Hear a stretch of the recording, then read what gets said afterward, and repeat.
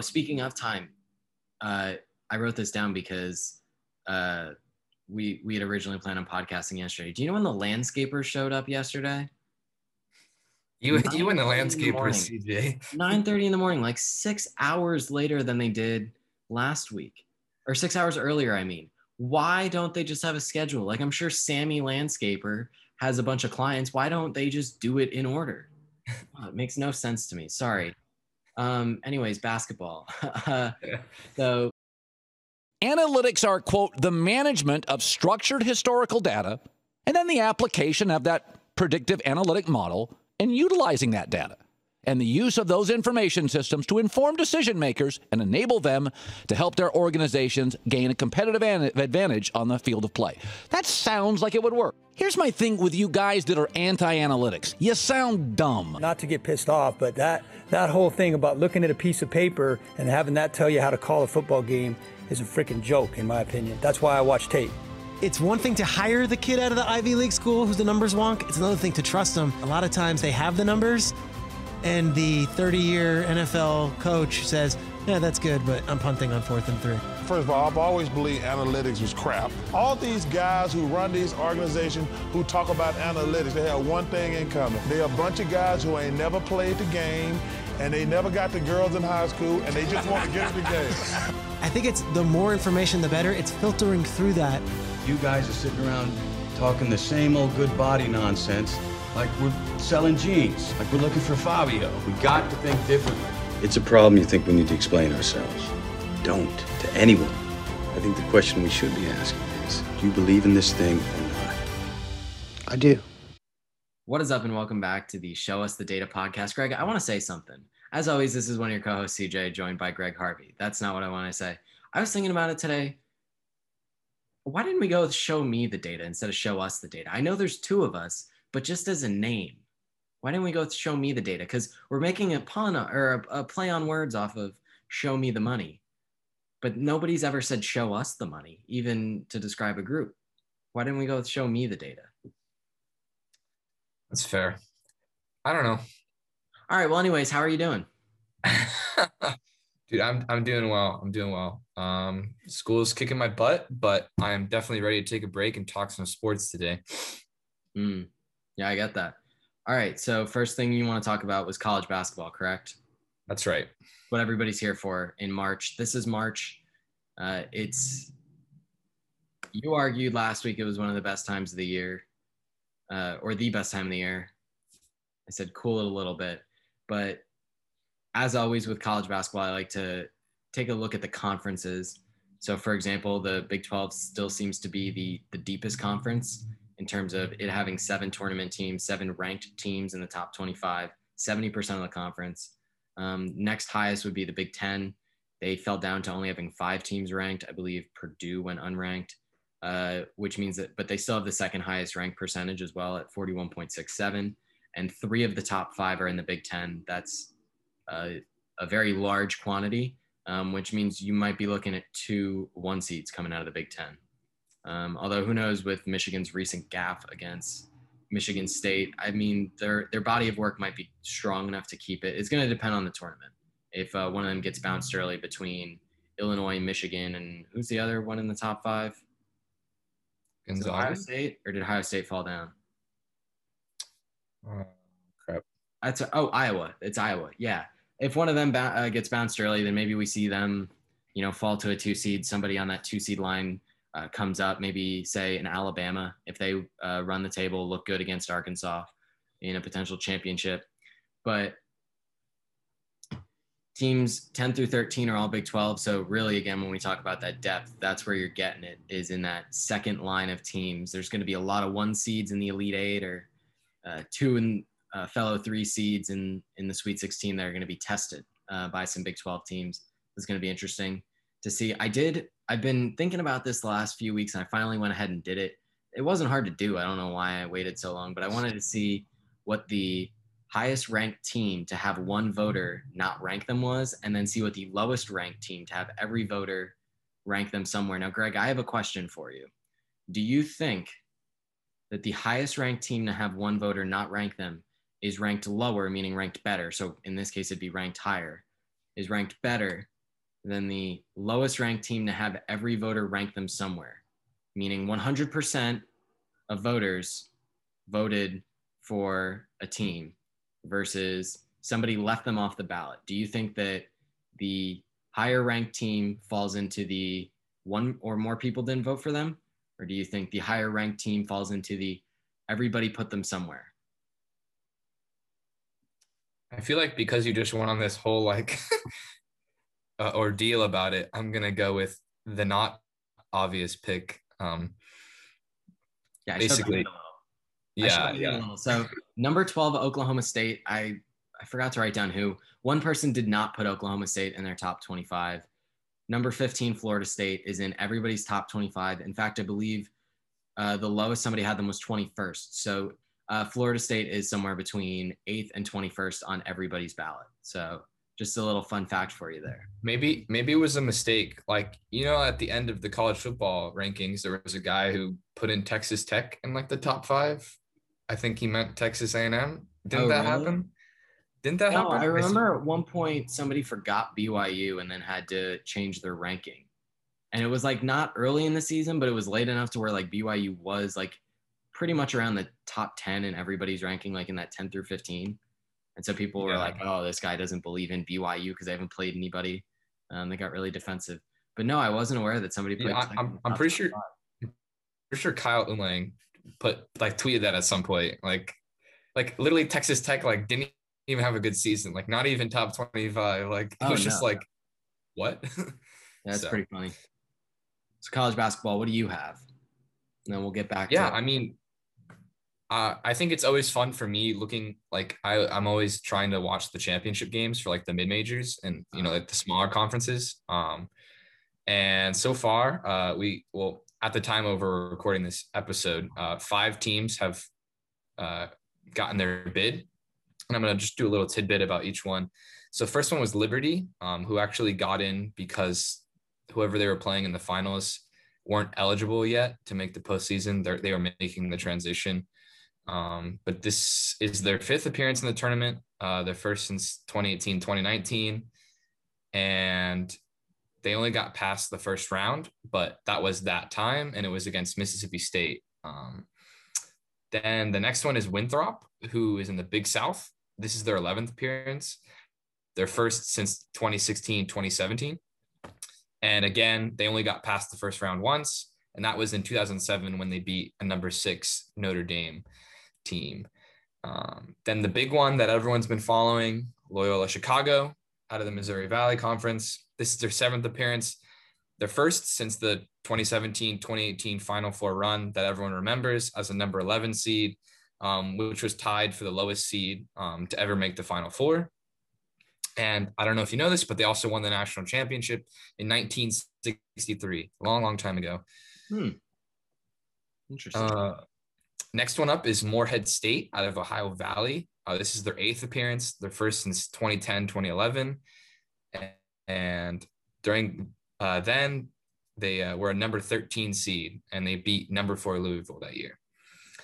The next one is UNC Greensboro out of the Southern Conference. This is their 4th appearance, first since the 2018 season, and they've never won a tournament game. So look out for them to get their first this year. And then Appalachian State upset Georgia State actually the other day in the Sun Belt Conference. Nice. Their 3rd ever appearance and their first since 1999-2000 season. And they also have never won a tournament game. So look out for those 2 schools when, picking a fun upset. Yeah, UNC Greensboro is not bad this year. I've been making picks pretty much daily, right after, I wake up shortly thereafter and I get on the internet for the first time of the day. I usually go in and I'll make some picks on tallysite.com. It's where all the analysts are these days. And so I'll go in there. I'll go in there and I'll make picks, and I feel like UNC is always a favorite. UNC Greensboro, that is. I feel like they're always a favorite. So at the very least, in their small pond, they're a big fish this year. So maybe this is the year they get that first win. And I do want to clarify, Liberty also did end up winning their conference. They punched their team early, but I did just want to clarify. They didn't get in strictly because North Alabama hadn't already played. They did end up getting in the old-fashioned way as well. Yes. one thing I want to talk about, you're looking for that first round upset. I'm looking for what makes a champion. Now, we always talk about Ken Pom. We will, don't worry. One thing I do want to talk about is, as we head towards Selection Sunday, who is the most likely team to win? Now, you want some stats here. Past 19 champions have been in the top 20 in defensive efficiency, and 18 of the past 19 have been in the top 20 in offensive efficiency, with UConn in 2014 as the lone outlier. They were 39th that year in offensive efficiency. So still really good. Still almost top 10% of the 340 or 350 some odd teams there were. Is that the Kemba Walker year? Is that a different UConn? That might be the Shabazz Napier year, because Kemba Walker was before then. Because Kemba went up against he ended up going up against Kawhi Leonard at one point. I don't feel like Kawhi Leonard was 2014. I feel like Kawhi was in the league. Kawhi was way earlier. Yeah, I want to say Kemba was like 2011 maybe. Isn't that when he had 2011? I was right. Oh my goodness. Isn't it? Didn't he Go ahead. Didn't he have that third overtime half court shot or something? Was that Kemba or was that? No, that was a different game. That was in the AAC thinking against Cincinnati in 2014. Was that? Because the AAC wasn't a thing back in 2011. Right. So it was a different player who did that, but yeah, Kemba was in the league by then. Yeah. Okay, I'm mixing my years up, but so anyway. Okay, sorry. So first thing I wanted to look at. So I wrote down all the top 20 teams for both, and then teams 21 through 39 on offense. Guess what? I'm not going to read them all. You're welcome. Good. But what I am going to give you is the teams that fit the criteria for top 20 in both, and then the teams that fit the criteria for top 20 in defense and top 39 in offensive efficiency. I want to give a shout out to the fifth quarter affiliate for Navy. They sent this into our AAC group chat, and then I amended it because I sent it a few days ago, and things have changed since they last played. Teams have fallen out of the top 20, fallen out of the top 39, etc., or come into the top 20. So to give you, there are 3 teams that fit both. Do you know who they are, Greg? I think you'll get 2. Michigan? No. Gonzaga? Correct. Baylor? Correct. I don't think you're getting this last one. Loyola? No, they're in the top 10. No. Iowa? Houston. No. Houston. It's Houston. Houston out of the American. Yeah, which makes sense because when you watch Houston, they almost remind me of Virginia from 3 or 4 years ago. Not quite the Virginia that lost in the first round to UMBC, but the Virginia that is pretty consistently getting to the Sweet 16, but then ultimately ends up running into a hot team. They don't play fast. They're pretty efficient on offense. They're incredible at rebounding, which is part of the reason why I think their defensive efficiency is so great. But they're a tough team. They're going to be a tough out, but I don't know if they have the makeup to make it all the way. But this says that they do. Now, teams that fit the UConn outlier of top 20 in defense and top 39 in offensive efficiency. At one point, Texas Tech, USC, who else was on this list? A couple of teams like that, teams that I was surprised to see in that outlier, they are no longer there. There's 3 of them. You mentioned one in Loyola, Chicago. You mentioned another in Winthrop.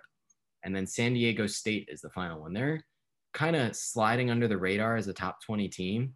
They've been in the top 25 for the last couple of weeks. And I feel like the college basketball landscape as a whole is not talking about San Diego State, even though they would be a shoo-in for an at-large bid, even if they end up losing in the Mountain West Conference Championship at some point.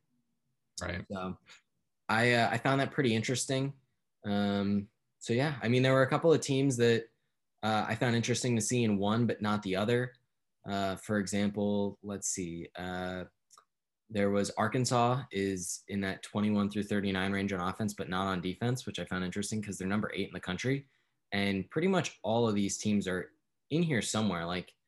The top 10 are in here somewhere in the top 20, I should clarify. Villanova is even in the top 10 in offense, or top 20 in offense, although I imagine with the season-ending injury of Connor Gillespie, they probably are not going to not going to make it. That's going to be one of my teams that doesn't make it far. That's one of your teams not making it far. But Michigan's 19th in offensive efficiency. I was surprised that they were that low, and then B, that they didn't at least fit the UConn outlier in any way. There were a couple of teams between Iowa and Michigan. Those were probably the two, though, that I'd say I was most surprised they didn't either fit the criteria or the UConn outlier. But that's pretty much what I have on making a champion. I did have some more on KenPom. It's interesting how consistent that, metric has been, though. Yeah. Well, there's another one where it's like it's either 3-pointers per game or 3-point efficiency when when Duke with RJ Barrett and Zion, like 50-something% of ESPN brackets had Duke winning it all.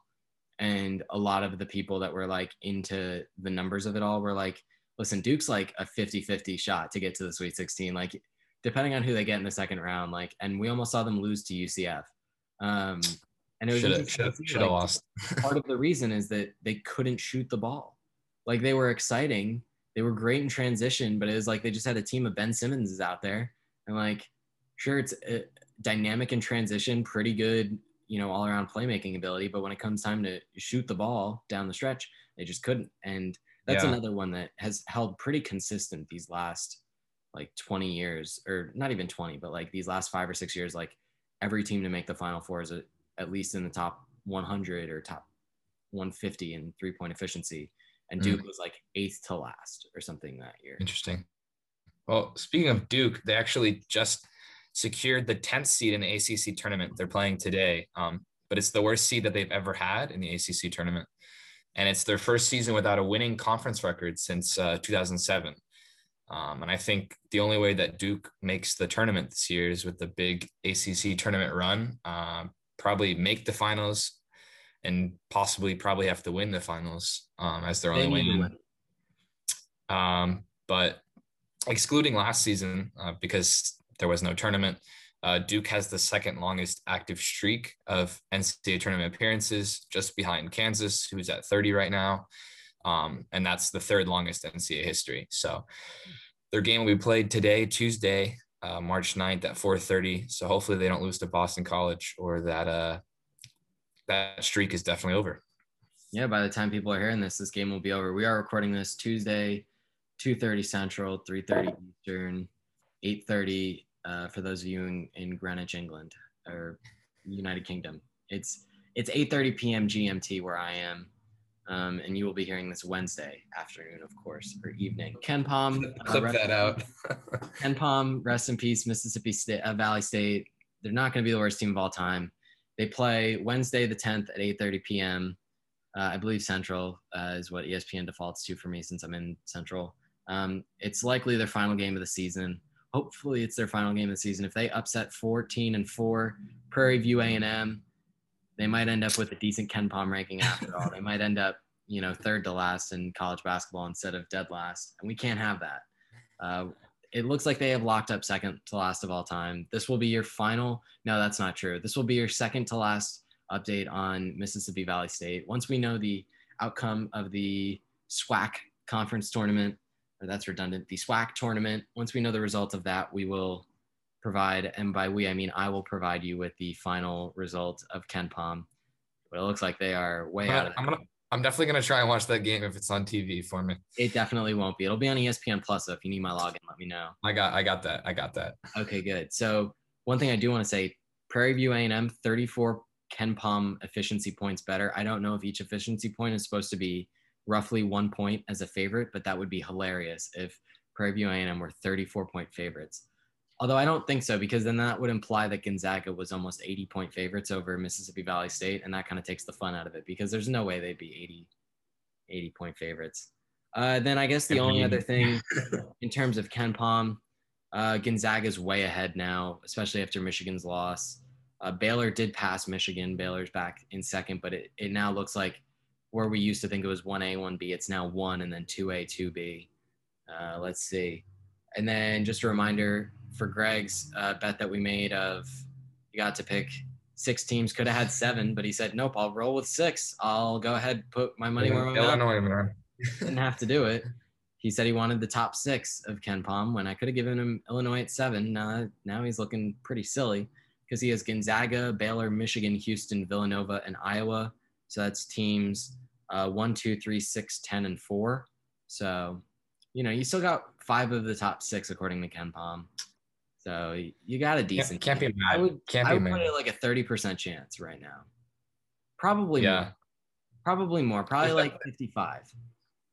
There's a lot of good teams out there that I'm definitely worried about making a run, but yeah, I'm hoping Illinois isn't that one. Yeah, because Illinois is the team you could have had, and then you chose not to. I believe they are 5 right now in KenPom, so could have had them, but you chose not to. So that's what I've got on college basketball. Do you have anything else? Yeah, I mean, just talking about Baylor for a second. I actually had posted this on my stats account the other day, but the Baylor finished the regular season at 21-1. They claimed their first Big 12 regular season title. It's Baylor's first regular season title since 1950, so a long time. And no matter what happens in the Big 12 tournament or the NCAA tournament, they're going to finish with their best winning percentage since 1911, 1912. That season, they finished 13-0, but they are independent. So they're going to have their second best winning percentage in school history this season, no matter what happens, which is pretty awesome for the Baylor basketball program. Yeah, shout out Coach Drew. He really turned that program around. When he got here, it was just a whole heap of issues, and he turned it around. It's now, multiple All-Americans, potential lottery picks, maybe, who knows? Yeah, for sure. They're building a program there in Waco. They don't just have a good team; they have a great program, and that's always big. Yeah. So enough with college basketball. We're gonna smoothly transition into professional basketball in the NBA. I'm gonna talk a little bit about the NBA All-Star Game. I'll be honest, I'm never like a huge fan about the NBA All-Star Game. It's very lax defense. Like you get a show, right? You get the fun dunks, the logo shots from Steph and Dame. Yeah. This time we saw Dame hit a quote unquote game winner. I don't know if you can really call it that. Yeah. I mean, did he make the shot and then win the game as a result of making the shot? Yeah, it's a game winner. Listen, Greg, here's my deal with you. They don't play defense in the All-Star game. You got to appreciate it for what it is. It's like you kids these days watching all these home runs in baseball going, back in my day, you got a runner on first, you bunted him over, and then you hit an infield, you hit a ball through the infield, and then he scored, and you were up 1-0. And you tried to do that a few more times, and you won a baseball game 4-2. And it's just not the way it is anymore, It's true. It's true. The game is different. You just got to appreciate it for what it is. You just got to sit back and go, wow, this is really exciting to watch. Oh, yeah. I think the best thing, I did peek at it a little bit, but the best thing was seeing Steph and LeBron on the same team. Never happened before. So, but just some stats from the game. Giannis had 100% field goal. He was 16 for 16 with, 35 points? Yeah. And basically that was the best performance out of any player in the All-Star game. No, it wasn't. Steph Curry had a better performance than Giannis did. Giannis had a better statistical performance. Here's the thing, Greg, you didn't watch the game. You and you numbers nerds that don't watch the game and appreciate what's going on out there. Let me tell you. I've hit the trigger button, folks. You guys trying to win games on spreadsheets don't understand what wins games. What Steph did out there was incredible. Giannis, on a couple of his threes, had to bank him in because his three is so bad that he missed the rim by It was funny, though. It was so funny. He would look at it and he'd be like, no way this goes in. And it did. Yeah, okay. Well, I for one, appreciate a little more technical ability. And for that, Steph brought it. Steph was 5 for 8 from 3, I believe, just shooting from the logo, just pulling up in absurd situations. He started out like something like 3 for 3 or 2 for 3 on like corner threes. I was like, oh, he's just going to shoot like 12 for 15, just shoot corner threes. Just prove that like that 100 in a row that he made in practice was not a fluke. Like he's just going to do that all game. And then all of a sudden he just started coming off the dribble from halfway between the logo and the 3-point line. And after he had, tested those waters, decided, you know what? I'm not even going to cross half court. I'm basically not even going to cross half court when I shoot this next one. Yeah. He was the MVP of the All-Star game. I'm just glad, that we still need a 3-point contest when Steph Curry participates. Like I don't get that. 3 for 7. It's not like a guarantee when he's out there. It's basically like his odds of making a 3-pointer. That's fair, but I feel like, I don't know. he just does so well in those 3-point contests. Like, hasn't he won like the past few? I haven't. No, he's won 3 of 7 in his career. 3 of 7. Well, but that's all right.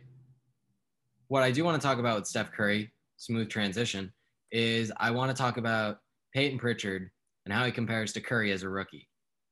Now, this is a rough comparison when you look at the numbers because they don't really compare. But where I will compare Pritchard along with Curry and Magic is per 100 possessions.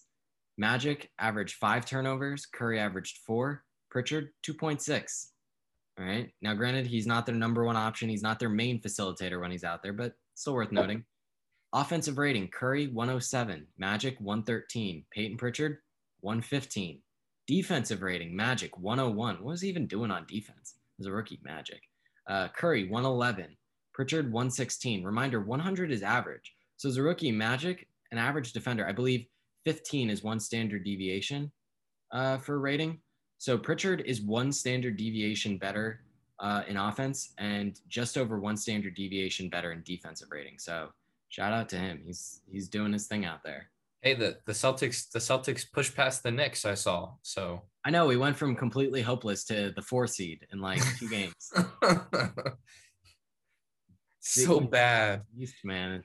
East. So bad. And I know we were talking about the East and how, you know, or at least how I thought basically whoever wins the West, that's it, you know. But now I'm going to talk a little bit about the Nets. The Nets are doing well now. They've won 10 out of their last 11. Mm-hmm. They're adding Blake Griffin, and I know Griffin is definitely on his decline. And then I also saw on Twitter that Allen Robinson, the Bears wide receiver, was a source that Andre Drummond is going to sign with the Nets, which is kind of funny. Like people are roasting the crap out of him, but I mean, if that actually happens, that's going to be huge because Andre Drummond's actually would be a really big piece for them. But right now, the Nets are on pace for the best offensive rating in their entire franchise history. They currently lead the league in points per game. They're at 121.1 points per game.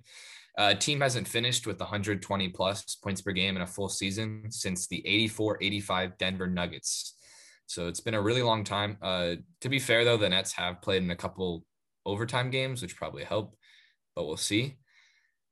But the problem is their defense is pretty trash. Right now, they're the second worst scoring defense in the league, and they allow the second most field goals per game. So hopefully with the Blake Griffin and possible Andre Drummond, their defense is going to get better. We'll see. I don't know. Like I said, Griffin seems like to be on his decline right now. And then just one more piece about the Nets. Everyone's talking about the big 3, Harden, Durant, and Irving. But the crazy thing is they've only played 7 games together so far this season, and 6 where they all started. The first 2 games they played together, they went 0-2, including that double overtime game versus the Cavs. I don't know if you remember that. But since that 0-2 start together, they've been 5-0 in all games played since. So, and it's been a while since they played together. Durant's out right now, so it'll be interesting when they have a healthy full squad. I think they definitely could compete with whoever comes out of the West. I know last week I was East sucks, no one's coming out of that winning a championship, but the Nets do look really good right now. Yeah, I mean, the Nets look good. The Sixers have a good record. I don't think they look good, but they have a good record. So maybe this is the year they finally put it together. I feel like we've been saying for the last 4 years, like the Sixers are built well, but are they really? They're not built to last in the playoffs. That's the key. Yeah, they're like the Oakland A's. They're built for the regular season, but who knows? One thing that I always love to do, the 50-40-90 watch is back, and I have I've improved. That would be the correct word. I've improved on the 50-40-90 watch. Don't worry, I'm not going to go through, okay, so this guy has the free throw, but not the 3, but he does have the field goal, and this guy is missing 2 of the 3. No. So here's what I did. I just went through my classifications for this list. I looked at everybody with all of these things. 47% from the field, 86% from the free throw line, 38% from 3. And then because 49.35% of all NBA games have been played, I looked at 49%. I set that as the minimum shot attempts total for each of the requirements. Remember, Right. 300 shots from the field, 82 3-pointers, and 125 free throws. So if the season ended today, nobody has met all the minimums and at the 50, 40, 90 mark yet. But there are 10 names to watch that fit that classification. Figured 10 names is manageable. I found the classification list that gave us a manageable number, but still gives us enough people that we're in striking distance for. So first things first, Steph Curry. He needs 2.2% more on his field goal percentage. Durant is 3% behind on free throws. He hasn't played in a while, though. Irving, 1.3% on free throws. Went back up on 3, so that's good. Jokic, 2% on free throws. Kawhi, 2.7% on free throws and 1.3% on threes. He looked good in the All-Star game shooting the threes. He had the stroke down, so maybe he carries that over. Paul George, 0.1% on the field goals and 1.2% on free throws. Chris Middleton, 0.5% on field goals, another 1.5% on free throws. Tobias Harris, he's about 1% short on free throws. Norman Powell, 1% short on field goals and 0.1 on free throws. He's basically there. And then Chris Paul, about 1.5% on field goals, about 1% on 3. So basically, we have a bunch of guys. Most of them, it's free throws or field goals. Something that I did find interesting is that everybody on this list had 300 field goals and 82 threes already knocked out. So I found that interesting because it shows that the NBA is their best performing shooters are also the people that are taking a lot of shots. Right. Doesn't necessarily mean they're taking the most shots, but it means they're taking enough shots that they would qualify for the 50, 40, 90 list. And all of them are 70% of the way there on free throws. 8 of the 10 already have them all. Chris Paul is the one bringing up the rear. Norman Powell has like 90% of them. And then Chris Paul has 70%. Everybody else has them, which is interesting because like Tomas Satoransky, we've mentioned him the last few weeks. He's fallen off the list entirely because he is not getting to the line enough. He's not even close anymore to be on track for it. I mean, he's like a quarter of the way there and half the season's already gone by. So He's officially off the list, even though I believe he's only like 0.5% away on free throws. So that's the 50, 40, 90. I like to keep track of that just because we've had a few seasons in the last, 5 or 6 years that are 50, 40, 90. That's always a big deal. So yeah, that's all I wanted to talk about.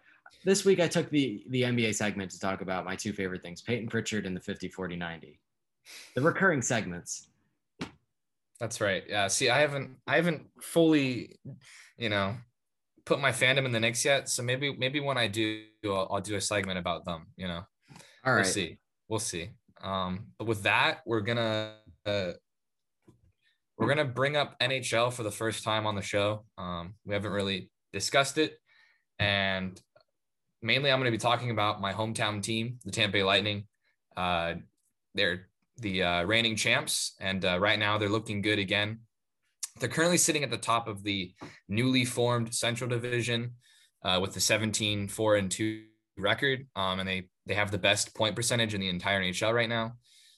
So we look at the stats. Currently, they lead the entire NHL at 3.61 goals per game, and then they only allow 2.04 goals per game. Both are best in the entire NHL, resulting in a 1.57 goal margin per game. So they're scoring goals basically double almost what they're allowing, which is pretty incredible. Also, a big thing that matters in hockey is the power play, and the Lightning are really good on both sides of the power play. On offense, they're 5th in power play percentage at 28.75, and then on defense, they're 3rd in the penalty kill at 87.65. They're the only team right now ranked in the top 5 of both sides of the power play. And then now we look at the analytics when it comes to the possession of quality for the Lightning. So interesting enough, during 5-on-5 play, the Lightning have expected goals of 22.5, which is 19th in the league, so they're not really good. And their expected goals allows was 28.2, which is the 9th worst. So analytically, their expectations are low. This stat is based on where like the shots are coming from compared to the league average. But however, their actual goal difference in 5-on-5 play is plus 22, which again, best in the NHL. But what's crazy is they lost their best scorer best scorer, and Nikita Kucherov for the regular season. He's been the Lightning's top scorer each of the past 5 seasons. I have his jersey. He's definitely one of the best guys on the Lightning and has been for a while. However, they have depth, and they've always had depth. So far in this season, through 23 games played, they have 21 different guys with 160 minutes of ice time. They have 17 different guys at the goal and 23 different guys at the point, including goalie Andrei Vasilevsky. Vasilevsky does have an assist on a goal. Right now, 2 of their top 5 point leaders are Victor Hedman and Mikhail Sergachev, who are defensemen. And Hedman leads the team with 24 points, which is pretty rare. You don't ever have a defenseman leading your team in points. But because, like I said, Kucherov is out, Hedman stepping up. Another reason why the Lightning have been so good, they have the best goalie in the league right now. Maybe I'm biased, but right now he leads the league in goals saved above average at 17.3. He's also pacing for career bests in goal average against at 1.73 and a save percentage at 93.9. He's been a Vezina finalist, finishing in the top 3 each of the last 3 seasons, including winning it in the 2019 season. And then just one final thing about the Lightning and their head coach, John Cooper. Since coming on in his first full season coaching the team in 2013, 2014, the Lightning have had the best winning percentage at 65.7%, which is pretty crazy. That's like probably around the time I started becoming a fan, around the teenage years. And the Lightning have been consistently good. I mean, they've won 65.7% of the regular season games. And they also have the highest goal differential at plus 357. So they've been winning games, but they've been winning games at a high level too. During that span for Coach Cooper, the Lightning have made the Cup twice. They won it last season, and then they also lost to the Blackhawks a few years ago. And the only other team to make the Cup twice in that span was the Penguins, who actually beat the Lightning both times in the Eastern Conference Finals. So I know that was a long run about my team, but the Lightning are doing really well. Yeah, that was just some stuff about it. Yeah, I mean, I want to say one thing about the Lightning that I feel like is going, that you didn't mention, that I feel like you should, is that they're doing really well in a really stacked division. I mean, the Central is, at least in terms of points, I mean, the Bruins are 3rd in the East, but if they were in the Central, they'd be 5th. So yeah, it's kind of crazy. I don't know if you would say stacked, because I feel like the Central maybe like has non-traditional. Yeah. No, I think non-traditionally good, like the Carolina Hurricanes, the Florida Panthers, like those aren't hockey areas. No, I think the big thing coming into the season is the Lightning were going to move into an easier division. I mean, usually they play against the Bruins, the Penguins, all these teams in the East, but they were like the one team that didn't qualify for the East. I guess we weren't East enough. Who knows? Whatever. We got put in the Central Division, which is definitely a lot easier. Yeah, I mean, it does make a little bit more sense in terms, like it made sense when it was the Atlantic, because y'all are on the Atlantic, right? Isn't Tampa Bay on the Atlantic, or is it in the Gulf? I have no idea. I don't know my Florida geography. I'm sorry. Yeah, like Atlantic. When you look at some of the other teams in the Central, like Florida, Carolina, even Chicago, like you're closer there than Boston, you know? Yeah, well, again, I think it's because the East is just, I don't know. Yeah, the furthest south the East gets is Washington. Yeah, I really don't know how they came up with the. I think East really means Northeast, but they already have a North, so they can't call it North and Northeast. So they just went Northeast, Southwest. Oh no, they did Northeast, Central, West. Yeah. Either way. One thing I am concerned about: Bruins not looking good in their last 10, 4-5-1. That's not good. I mean, they started out pretty hot. You know, a nice little 9-1-2 start for the kids. I liked when I saw that we were 9-2-1, and then we went ahead and, you know, have not been playing well as of late.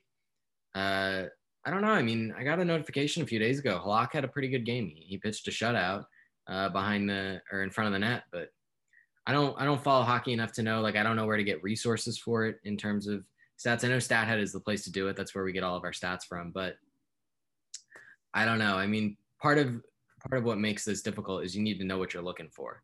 I think that's one misconception when it comes to stats. People just go, oh, well, you just look at your numbers. Anybody could do that. You know, you need to have touch. Like, you need to know what you're looking for. There's this misconception that stats make the game very rigid, but I actually think that stats open up the game to flexibility, which is a tangent in a mini sidebar. But For sure. anyways, I don't know what to look for in hockey, which is why you are a hockey correspondent, in a sense, if you will, because you know a little bit more about what to look for. Yeah, no, I think analytics are becoming to play a bigger role in hockey. I feel like they're kind of behind on that per se, but they're definitely trying to catch up now.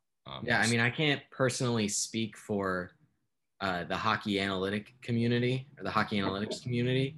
I do know that I believe it's called Hockey Graph or Hockey Graphs. I believe that's a pretty good one.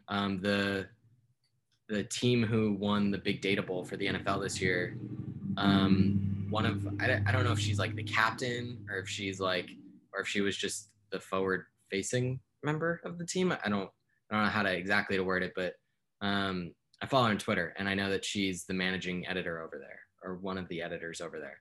Hey everyone, CJ from the editing room. Just wanted to jump in and make sure I do a quick little point of clarification. She's actually the editor-in-chief, and you can find her on Twitter at Asma_Toomey. That's ASMAE_TOUMI. So that's how I know about that, about Hockey Graphs. But I believe that that's one of the preeminent places. So if you are listening to this because you love data and you like hockey and you didn't know about it, I don't know how you could. I feel like the Venn diagram of people that like hockey analytics and are listening to this podcast, it's going to be a perfect circle in terms of people that know about Hockey Graphs. I feel like it's like me talking about Ken Pom and basketball. It's like, yeah, everybody that likes and basketball knows about Ken Pom. But if you don't, in the unlikely event that you don't, the work they're doing over there, I would imagine is pretty good. That's about as good as I am at giving shout outs for things I don't know about, is I'm sure it's good. So, and while we're talking about things that we're not so sure about, Greg, you've said that your golf game is not, you're not too sure about your golf swing. So I have some golf facts for you. So Phil Mickelson has fallen out of the top 100 in world golf ranking, and it's the first time since 1993. That means he stayed in the top 100 for a record 1,425 weeks. That's a lot of weeks. So I did a look back at 1993. First and foremost, I was 7 years away from being born. So to the people out there that were alive in 1993, that will make you feel old. Do you have any idea of some of the popular songs from that year? 1993. I feel like that's like good R&B era. I have a Dr. Dre song on here. Nothing But a G-Thing came out in 1993. Nothing But a G-Thing. I Will Always Love You by Whitney Houston came out in 1993. Whitney Houston. Okay. And Whoop, There It Is came out in 1993. There it is. Do you know the top movies of 1993? The last time Phil Mickelson was not ranked in the top 100. Do you know what the top rated movies were back when movie theaters existed? Back when you went to the movies. Geez. Harry Potter. Did Harry Potter come out yet in 1993? No, I believe that was like early 2000s. I think late 90s was the first movie. Yeah, I think 99 was when The Sorcerer's Stone came out. No, so the original Jurassic Park, the OG Jurassic Park. Okay. I believe it was the OG Jurassic Park. The top grossing was a Jurassic Park. I believe it was the original. It would have just been one extra click for me to confirm that. I didn't do that when I was researching, but I believe it's the OG. Schindler's List came out in 1993. Another really good movie. Doubtfire came out in 1993. Mrs. Doubtfire? Mm-hmm. Dude, I love that movie. Such a good movie. I've never seen it. Such a good movie. All right. Would recommend on my top 100. On my top 100. I wouldn't even know where to begin with the top 100. It's just like Moneyball and then 2 through 100, which even Moneyball has a lot of historical inaccuracies. Like they just want us to believe that Chad Brown, for sure, Scott Hatteberg are the reason they won 102 games, and not the fact that they had Pena and Zito and Mulder. But anyways, that's neither here nor there. Philadelphia came out in 1993. Sleepless in Seattle. Those were the 5 movies that I wrote down, just names that I had heard. They were up for Oscars. They came out in 1993. Friends didn't even exist yet as a show. I'm sure it was being pitched behind the scenes at NBC. That's the quintessential 90s show. Didn't even exist yet. Do you know which top shows were going on in the 90s? Dude, I feel like I don't know any 90s shows. Home Improvement, moving right along. We're in the middle of the runs of Seinfeld, and I guess Okay, that makes sense actually. First run for Roseanne, although it didn't really have a second run, it just kind of had a second airing. And then Frasier is just premiering. I don't believe I ever lived in a world where Frasier existed, and I've never seen Frasier, and it had just premiered when Phil Mickelson was first. Also, the most surprising thing, CBS was showing movies every Sunday night. When I think about them doing that, I think of that like, oh, my parents grew up in an era where CBS Sunday movie night was a thing. No, 1993, they were still doing it. It was one of the top rated things, was the CBS movie of the night on Sundays. Wow. Tuition at Harvard, $23,000, $23,514. And public universities, I just checked Rutgers as my reference, roughly $10,000 a year for an in-state student. That's a reasonable tuition for college. That's per year, or?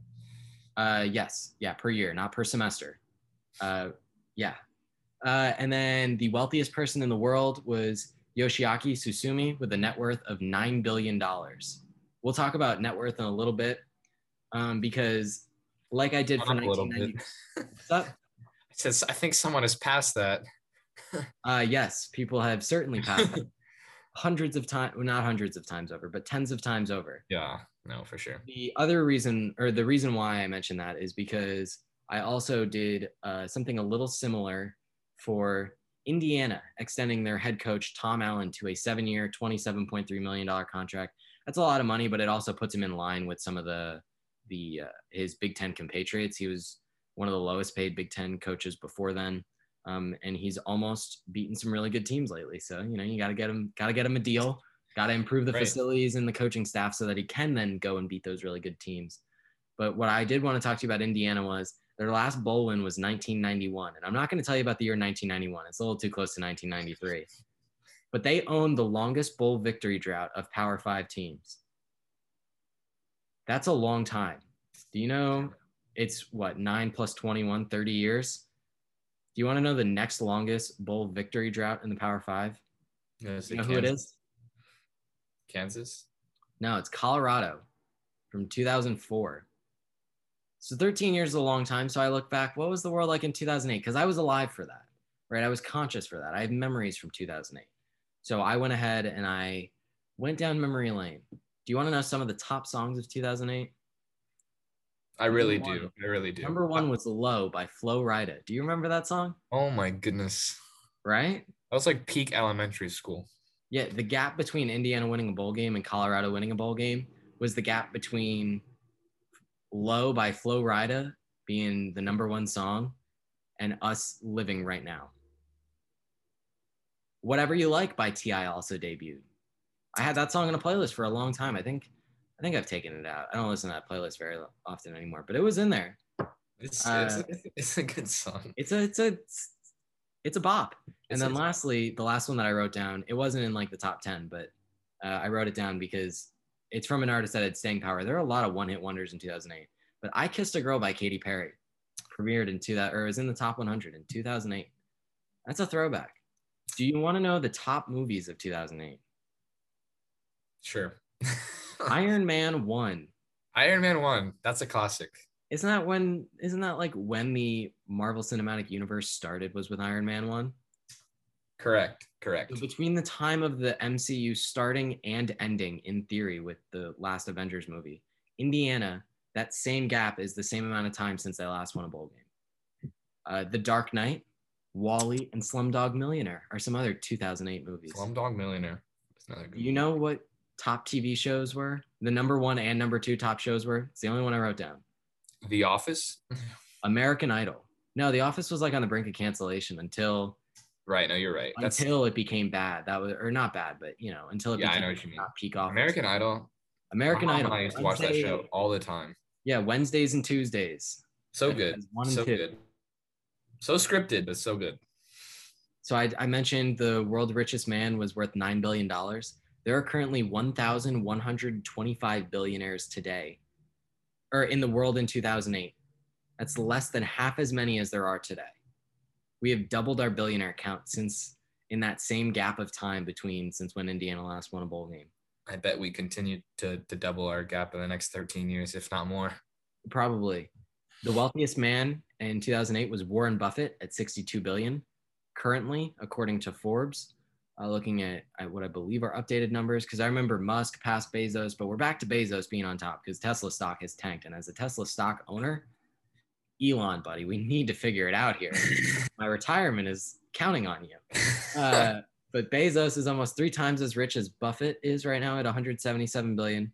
And growing up as a Rutgers fan, that 2006 to 2008 stretch, that was peak Rutgers football.